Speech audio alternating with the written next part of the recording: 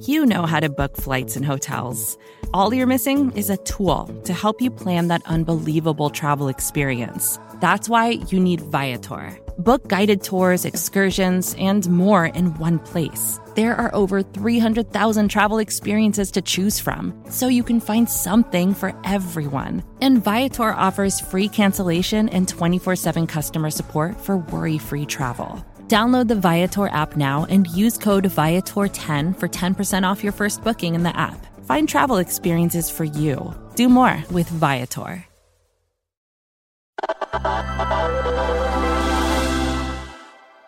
The COVID vaccines are almost here, but now comes the hard part. We need people to take them. Enter your favorite celebrity.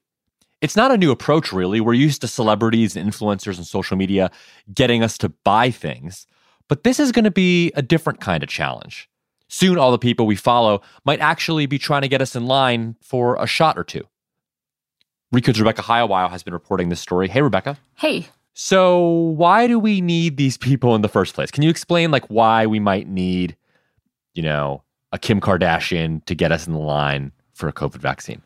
There's a lot of concern that people just won't take the COVID-19 vaccine. It doesn't mean that these people don't trust vaccinations in general, but there's a lot of reluctance. This has been an incredibly fast process for finding a vaccine historically, and there's also some concern that it's been politicized, and people are understandably nervous. So the idea of using celebrities and influencers is to basically promote trust, say, you trust me as a spokesperson, I'm willing to get this vaccine, and you should feel comfortable getting it too. And of course, maybe it'll be Kim Kardashian, but it's also possible that it might be doctors who have large social media followings, religious leaders, all sorts of, influencers taking a pretty broad approach. Another important element of this is that there's concern that there's an anti-vax misinformation campaign and efforts that have been online for a really long time. And we sort of need to counteract that in some respect, especially since there is a pretty significant population of people who are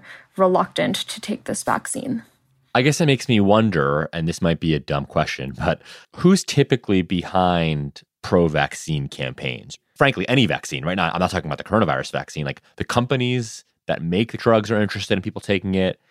There's obviously a public interest, so the government's interested. But just set the scene for me about how anybody convinces anybody else to take the vaccine. I mean, it could look like a lot of things. It might be celebrities or influencers just deciding on their own that they want to promote this in the same way that your feed was probably covered with celebrities and influencers promoting mask wearing. It didn't necessarily mean they were being hired to do so. But if you look at the United Kingdom, the NHS there is planning to bring along celebrities they think will be trusted to promote vaccination. In the United States, the Ad Council, which is most famous for, producing the Smokey the Bear public wildfire campaigns, they're putting together an influencer-based campaign to promote vaccination. And then there are even former presidents, including Obama and George W. Bush, who have committed to getting this vaccine, and I believe publicly as well. Right. So what you're saying is it's normal to expect famous people to push the vaccine and not just rely on the official powers that be, whether it's a pharmaceutical company or a government. There's sort of this informal advocacy operation that happens all the time. Right. I mean, people in discussing how we're going to talk about a COVID-19 vaccine right now have been pointing to the example in 1956 of Elvis Presley, right before a performance on The Ed Sullivan Show, getting the polio vaccine. And now, ladies and gentlemen, yes, that's right, Elvis Presley. And that was really powerful in just normalizing getting this vaccine. It doesn't mean it's this nefarious thing. It's people and celebrities and influencers to some extent will probably get commended for promoting this, and they, see a virtue in it, just like public health agencies and governments. It's going to be everyone promoting it, but I think the idea with influencers and celebrities is that it's just another way to speak to very specific audiences and put a face to that trust. There's even this example of President Eisenhower's grandson getting vaccinated, and that promoted children getting vaccinated. In 1955, over 10 million children received one or more injections of Salk vaccine, including this boy, the president's own grandson, David Eisenhower. And now, like millions of boys and girls across the nation, David, too, is protected against paralytic polio.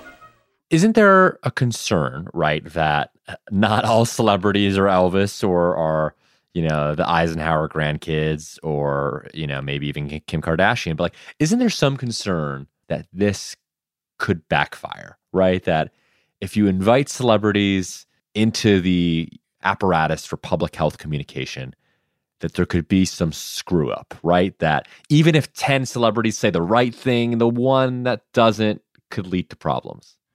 I think that's a very valid fear. And a lot of the public health communications experts that I've already spoken to have said you need to be very careful in the messengers that you appoint for this purpose. Yeah. Even if it's someone who says all the right thing, you could imagine that a celebrity that's very trusted by one audience would be really distrusted by another. And that could actually backfire and make people think, Kim Kardashian endorsed it. There's no way I'm taking it now, right? I think that this gets really, really complicated. People might see it as too coordinated, too commercial. There's an ongoing concern about the vaccination debate being politicized, even though people probably should trust the vaccine. There's still that tension, and celebrities, will fit in to how people are imagining those conversations. Another important part of the context for this is that there have been celebrities promoting anti-vaccination content for a really long time, and those communities and that content has, grown on the internet, thinking of Jenny McCarthy, Robert F. Kennedy Jr., and that has to play into this conversation as well. Right. So there's the concern that you want celebrities, but only the good ones, right? I mean, if only it were that easy.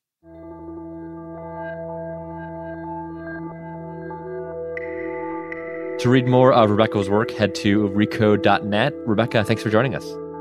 Thanks so much.